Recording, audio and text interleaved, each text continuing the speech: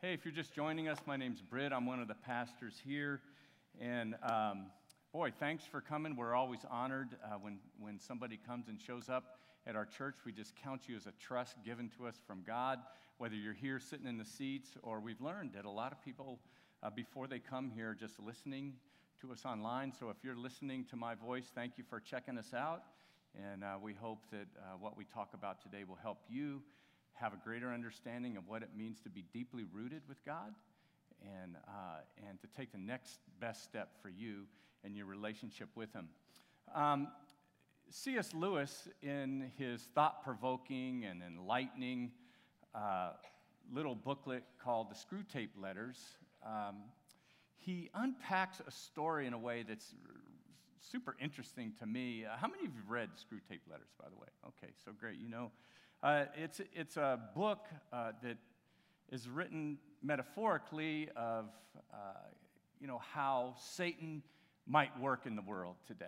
And so it could appear today like an email thread, really, between two people. There's Screwtape, which is a salty, experienced tempter, and he's writing to his apprentice, Wormwood, and he's telling him how to crash this new human patient, he calls him, who has recently become a Christian. And I love, this is an excerpt from early in the book. He writes, "My dear Wormwood, I note with grave displeasure that your patient has become a Christian. Do not indulge the hope that you will escape the usual penalties." I love that. "Indeed, in your better moments, I trust you would hardly even wish to do so. In the meantime, we must make the best of the situation. There's no need to despair. Hundreds of these adult converts have been reclaimed after a brief sojourn in the enemy's camp and are now with us. All the habits of the patient, both mental and bodily, are still in our favor." We're in a series right now called Deeply Rooted, and we're paralleling an accompanying 10-week study called Rooted, which is all about what does it mean to have a deeply rooted faith, and how can we do that? And so today we're going to talk about something that's not my favorite topic. In fact, I got to tell you, I hate giving a Sunday to this topic. I'm not going to say his name. I'm going to use code. It's it just bums me out we even have to talk about this. But I think it's really important for anyone who is wanting to have a deeply rooted faith to realize what you're up against. So for some of you, this might be review. Hopefully you learned something through this process. But here's what we're going to do. We're going to talk about the profile of our enemy, and then I'm going to talk about two things that I think are really critical in understanding his strategies against us and how we can combat against that. So a lot of scripture, a lot of points. If you have the note sheet, you see there's a lot of fill-ins. So again, buckle up and stick with us, okay? If you get lost, the notes are filled in online, and they accompany the sermon when we post that. So a profile of our enemy. First of all, he is believed to be an angel who rebelled against God, an angel who rebelled against God. And I say believed because the passages in which we talk about, or the Bible talks about Lucifer and being a fallen angel, are most literally interpreted to be referencing the king of Babylon. And yet there's a double meaning with that. He is known as a bearer of light, and his essential cause of falling away and rebelling was pride. In one of the texts that's on your notes, he says 5 times, I will, and that's in direct opposition to God's will. So he rebelled against God. Secondly, our enemy has broad but limited power. Broad but limited power. 1 John 5:18, the whole world is under the control of the evil one. The whole world is under his control. And so he has broad power, but he's limited. Limited, first of all, because we read in the oldest book in your Bible, Job, in Job 1, he appears before God to ask permission to wreak some of the havoc that he wreaks. Also, he can be resisted James 4:7 says to submit yourselves then to God and resist the devil, and he will flee from you. So he can be resisted. He's not completely overpowering. And, the truth is, he won't waste his time on people who are aware. And he looks for easy targets. And limited because I don't believe that he can force himself on people. I think, though, that he can prompt us. And I think in most cases, he gets far too much credit for what he does. And so he can prompt, but he cannot force himself on us. Another thing you should know about our enemy is that he's not omniscient. That means he's not all-knowing. He's a fallen angel, as we understand. And as such, he's limited in his knowledge. He's a super being as an angel, but you know that angels don't know everything. They're not omniscient. 1 Peter 1:12, Peter is talking about the salvation that comes to human beings through grace, and he says even angels long to look into these things. In other words, angels don't completely understand the redemption of humans because they've never experienced it. And so we're one up on them. So he so-and-so doesn't know, he doesn't know everything. He doesn't know our thoughts, but he's very intelligent, and he can observe what we do. Our enemy also directly opposes God. John 10:10. The thief comes only to steal and kill and destroy, and I have come that they may have life and have it to the full. These are the words of Jesus. And here Jesus refers to our enemy as a thief. And he sets up this direct opposition between the work of Jesus and our enemy's work. He says, the enemy comes only to steal and kill and destroy, and yet I have come for directly opposite reasons. I've come to bring life and a full life. And by the way, the results are completely the opposite. Not just their goals, but what happens in the end game is completely the opposite too. So you ask, if Jesus came for this reason, and the evil one came for these reasons in direct opposition, how is it that we would ever buy into that? Well, another part of the profile of the evil one is that he works through deception. He works through deception. When the Rolling Stones sang, what's puzzling you is just the nature of my game and sympathy of the devil. That was exactly right on.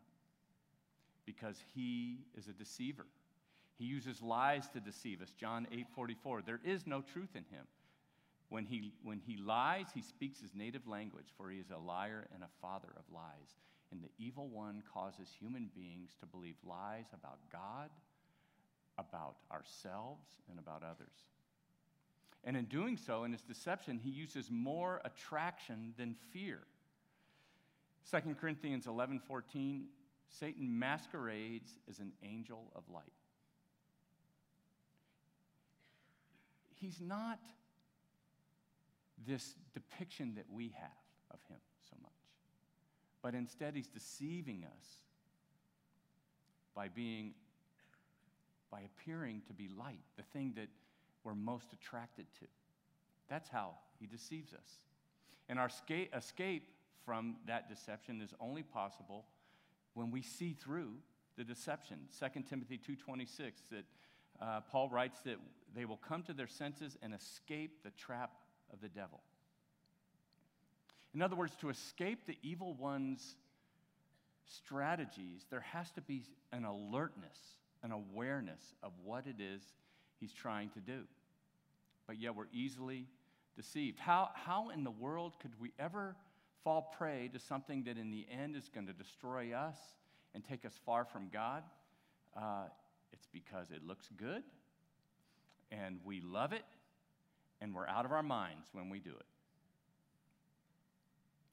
Last profile of the evil one is that he's defeated by the gospel. He's defeated by the gospel. 1 John 3:8 says the reason the Son of God appeared was to destroy the devil's work. Jesus Christ came to completely destroy the work that our enemy has invested all of eternity in. In Hebrews 2:14, the writer says that by his death he might destroy him who holds the power of death, that is, the devil. When Jesus went to the cross, he totally destroyed Satan's intention for humanity. And again, in John's apocalyptic vision called the Revelation, in Revelation 20:10, as he writes in his vision about what the end of the world is like, he says, the devil who deceived them, that is human beings, was thrown into the lake of burning sulfur, where the beast and the false prophet had been thrown. So in the end, the gospel defeats everything that he's tried to do. He loses the war. But in the meantime, we are in the battle of our lives. So, you guys still with me? Shake your head. I know, I just gave you a lot of information, like drinking out of a fire hose. That's a biblical profile of our enemy. How do we defeat such a powerful and wise yet limited enemy? Two things I want to talk about. First of all, our enemy is defeated when we're prepared. The enemy is defeated when we're prepared. You've heard this saying, life is 80% preparation and 2% perspiration. That's true. I played football from the time I was a little peewee through college, and how helpful would it have been to know the other team's plays before they ran them? That would be amazing. In fact, I might remember a team in the NFL that was caught figuring that out, but because it would be very helpful. And I don't know if you've noticed when if you're not an NFL fan, you'll see them, the coaches on camera, and they have like this laminated sheet, and they cover their mouth. That laminated sheet has the plays that they're running on it. And yet they're covering their mouth so that nobody across the field can be reading their lips as they're talking to the people that are up in the booth and others in developing their next play. But the truth is, we do know the other team's plays. In football, you do.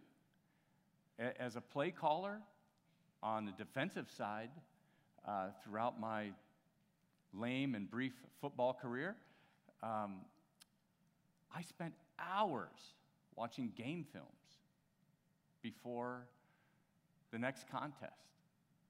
And I had to recognize patterns, I had to recognize formations, and to know in this situation what might happen. And sometimes you knew exactly what they were going to do. And when you watch the game of football, you see a quarterback come up, and then he starts saying things, and you see people shifting around. What he's doing is he's recognizing the defense's setup, and then you see the defense recognize what they're doing and moving around, and thank God there's a little time clock that they have to stay on track and get that play run, because everybody's guessing back and forth. That's what they're doing. They know each other's plays. They're so familiar with it. And it's the same thing with our enemy. When we're prepared, we know the plays that he's going to run, and he can't outwit us when we know the play that he has. We know what's in his repertoire. 2 Corinthians 2:11 says that we are not unaware of his schemes.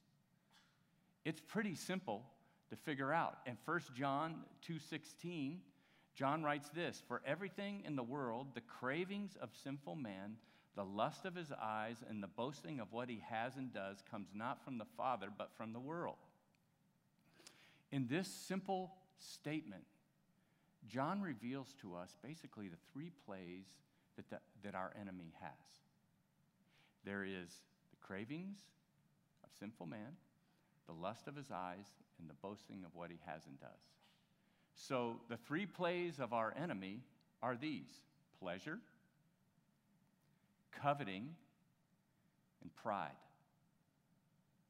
It's dive right, dive left, post pattern. That's all he has. He has and he uses them very effectively. He's really good at execution of those plays, but this is all he has. And basically, he takes these three things that are characteristic of every human being, and in fact, the way God has designed us, and he gets us to love the thing more than the giver of the thing. And then he counterfeits what God has given and serves up a fake. For instance, the cravings of man. Pleasure. God is not against pleasure. God invented pleasure. He made our bodies to enjoy pleasure, whether it's sexual or food or leisure or rest. Our bodies are designed to enjoy pleasure. God is not against wealth or possessions. In fact, he gives us gifts. He gives us the capacity to gain. And he blesses us with the intelligence and skills to move forward in life. But you know, it's true that we're much less likely to be possessed by Satan than we are to be possessed by our possessions. And so he can get us off track. And we can, through the lust of the eyes, coveting, just constantly be dissatisfied. And we find ourselves pining away for the things that other people have or the life that they have, and so we entirely miss the design that God has made us for. And we hoard and hold on to because we're just trying to catch up to the next Jones in our life. We talked about this a few weeks ago, about keeping up with the Joneses.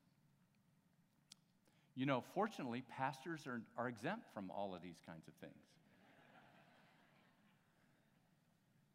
They're not, right? I mean, I don't want you to raise your hands, but how many of you, like me, every time you go on vacation, you think, this is like the place I want to live. I want this life that I just had in my week on vacation. And when you buy something on Amazon Prime, and then later, what shows up underneath there, if you bought this, you might also be interested in this. I'm like, yeah, I'm interested in all of those things.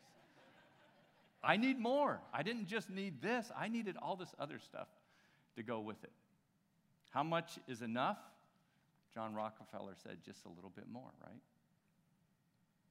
And then God is not against us taking pride in what we do or achieving some level of significance or influence. You know, even the Apostle Paul, a human, said, follow my example.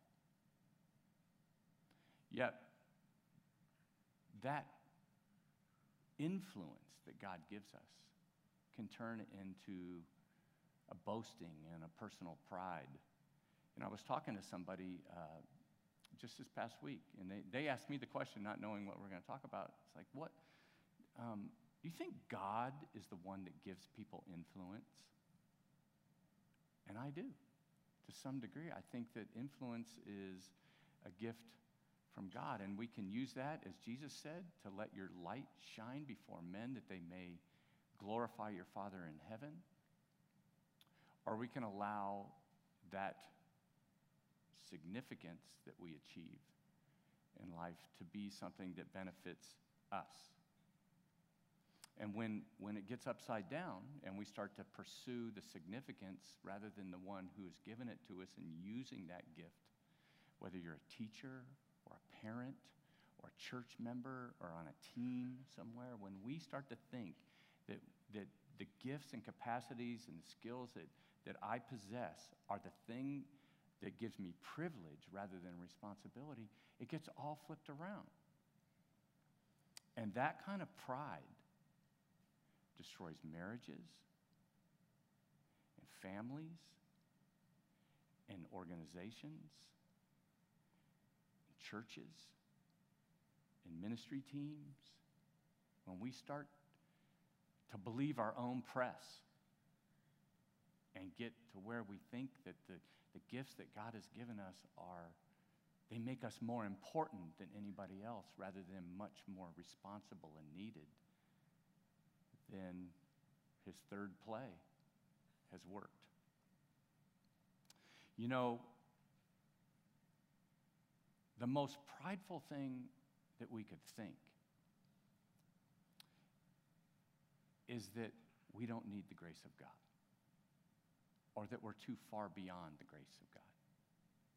The gospel of Jesus Christ is that there is no person so far from God that they cannot be redeemed by what Jesus did. And there is no person so good that they don't need it.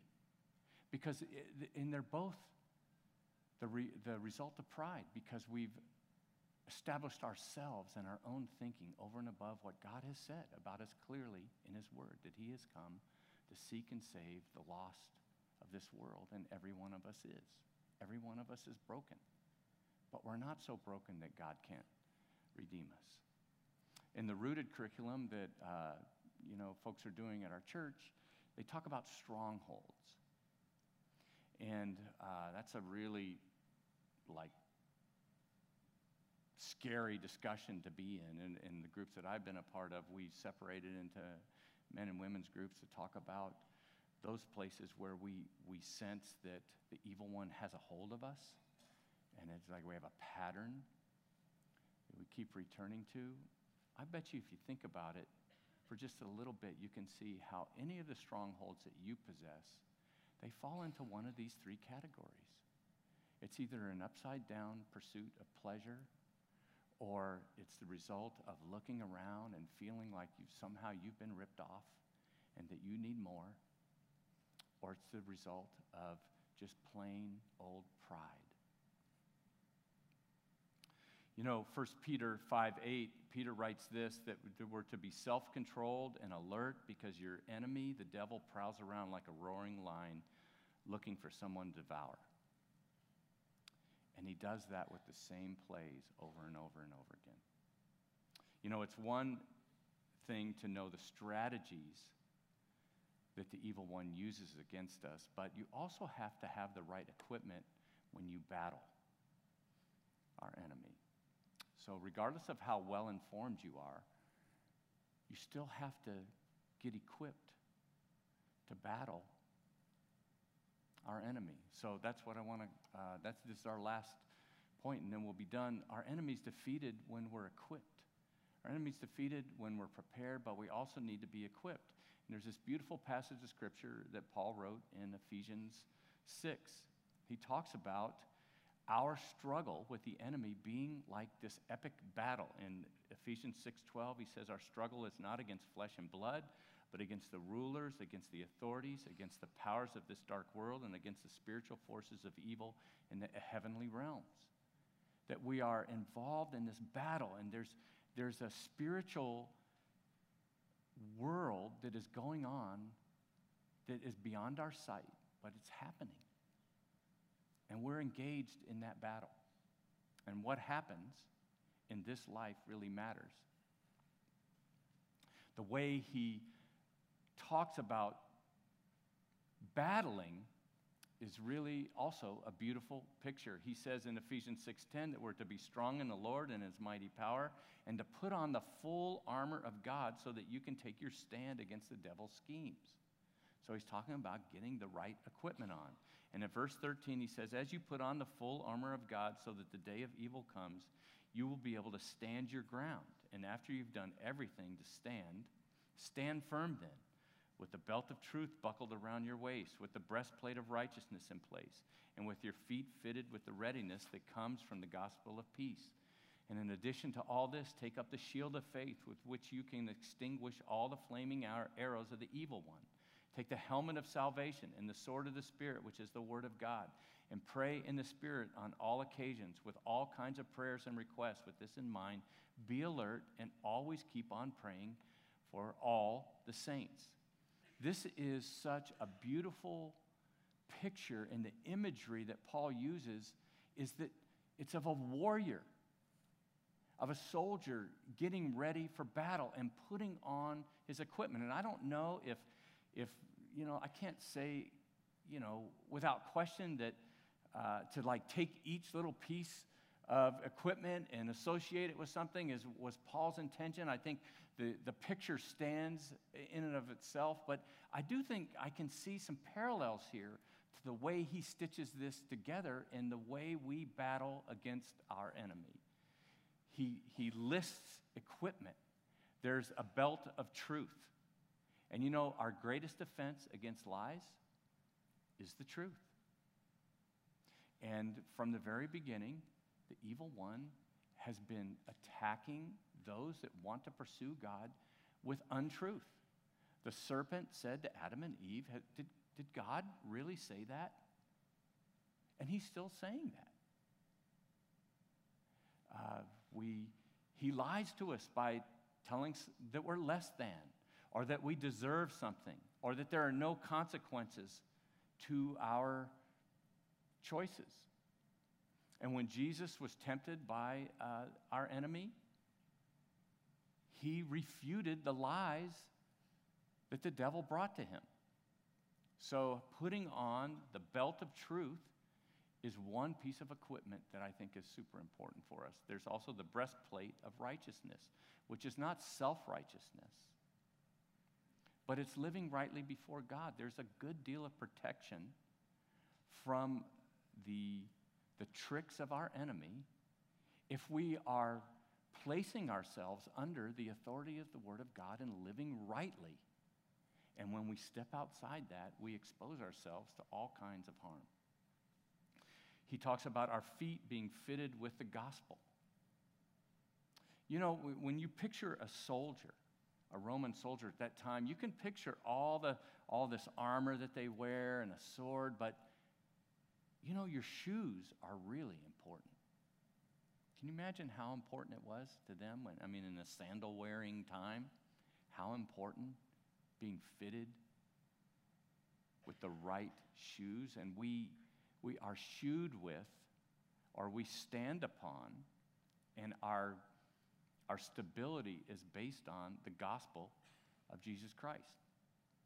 Because your feet are really important. Many of you are running in the LA Marathon, either a half or a full, and we think about our lungs and our legs and our muscles being ready. But people at this time, last year was the same, they start to have trouble with their feet. Your feet are really important. And Roman soldiers were some of the first that started like driving spikes through their boots so that they could grip. And we stand and move on the basis of the gospel. Paul mentions the shield of faith, which is the confidence that we'd have in God, over and above what we see today. He depicts the evil one shooting fiery darts at us, fiery arrows, and those are defended against with the shield of faith, which is saying, I hear the temptation, I'm exposed to it, I don't get my situation, but I'm shielded by my trust and my faith in God and in His plan and in His goodness. There's a helmet of salvation, which is, there's no doubt a headshot means death. And one of the things that the evil one will do is he'll pick away at our understanding of what salvation truly is. And he and through false teachers will constantly pick away at the true grace of God, which is that our salvation is based entirely on the work that Jesus Christ did on the cross. Solely. And if you have thoughts that are taking you away from that and you're feeling like you need to earn the grace of God, that's just a helmet shot that you're receiving. There's the sword of the Word of God, the sword of the Spirit, which is the Word of God. And, in the Bible, there are several words used for sword.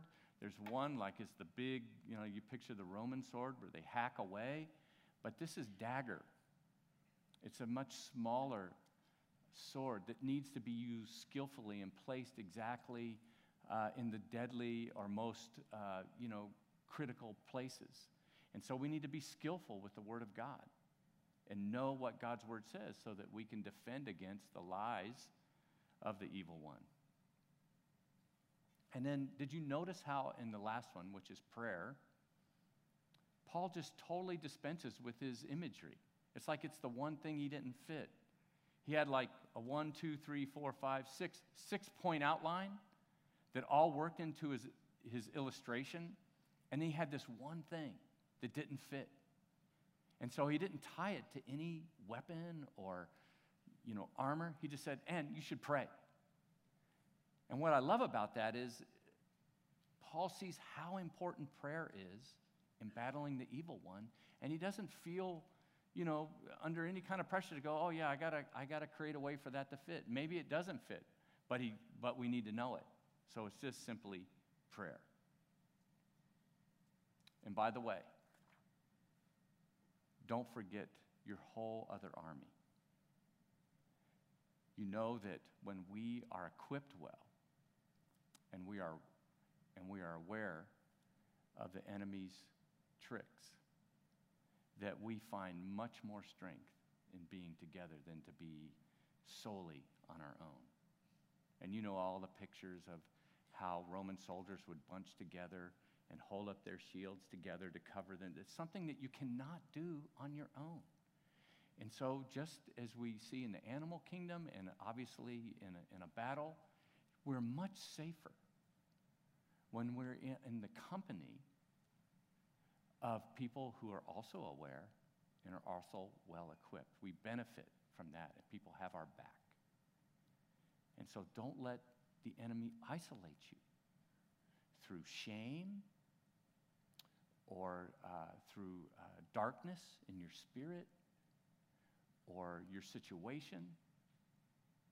Don't let him push you away from the community of faith that can protect you even when maybe your armor isn't at its best. There's a few responses we could have to our enemy. First of all, we could pretend that he's not real. I believe in a literal devil. I don't think he matches Dante's Inferno, or he's not a little red thing with a pitchfork and a tail. My mom made me a costume for Halloween when I was a little kid. I went as the devil, which I don't know if she was trying to send me a message back then or not, but I just don't think that has anything to do with how Satan works. But we can pretend that he doesn't exist. We kind of bury our heads in the sand and just think that, there's many other answers, education, and watch more Disney movies, and then, it will be all butterflies and songs, We can pretend like it's not a problem. Or we could do the exact opposite. We could be so overcome with evil that that's all we can see. And we can allow it to just bring us to a dark place, and we just get sour and cynical, and all we do is look around and see all the bad things that are happening in the world, and it just pulls you down. There's a good deal of grace and beauty in the world today, and opportunity.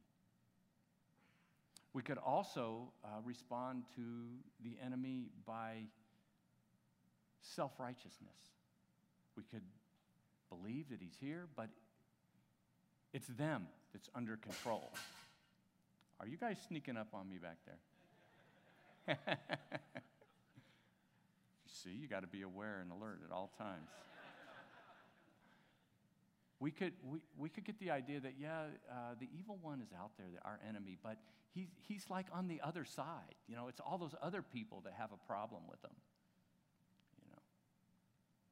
Or we could, as we've talked about today, be aware of his presence, to be prepared for his strategies. And we could be equipped to do battle and to join with others in protecting ourselves. And in so doing, then then we are more like what Paul wrote in Romans 12, and this is on your note sheet, where he said, don't be overcome with evil, but overcome evil with good. That is the calling of the church today. It is the calling of every person who is a Christian to not allow that evil to overcome us, but to take the equipment and the callings and the awareness and the truth that God has given us and take it into the world and overcome our enemy to the grace of God. Let's pray.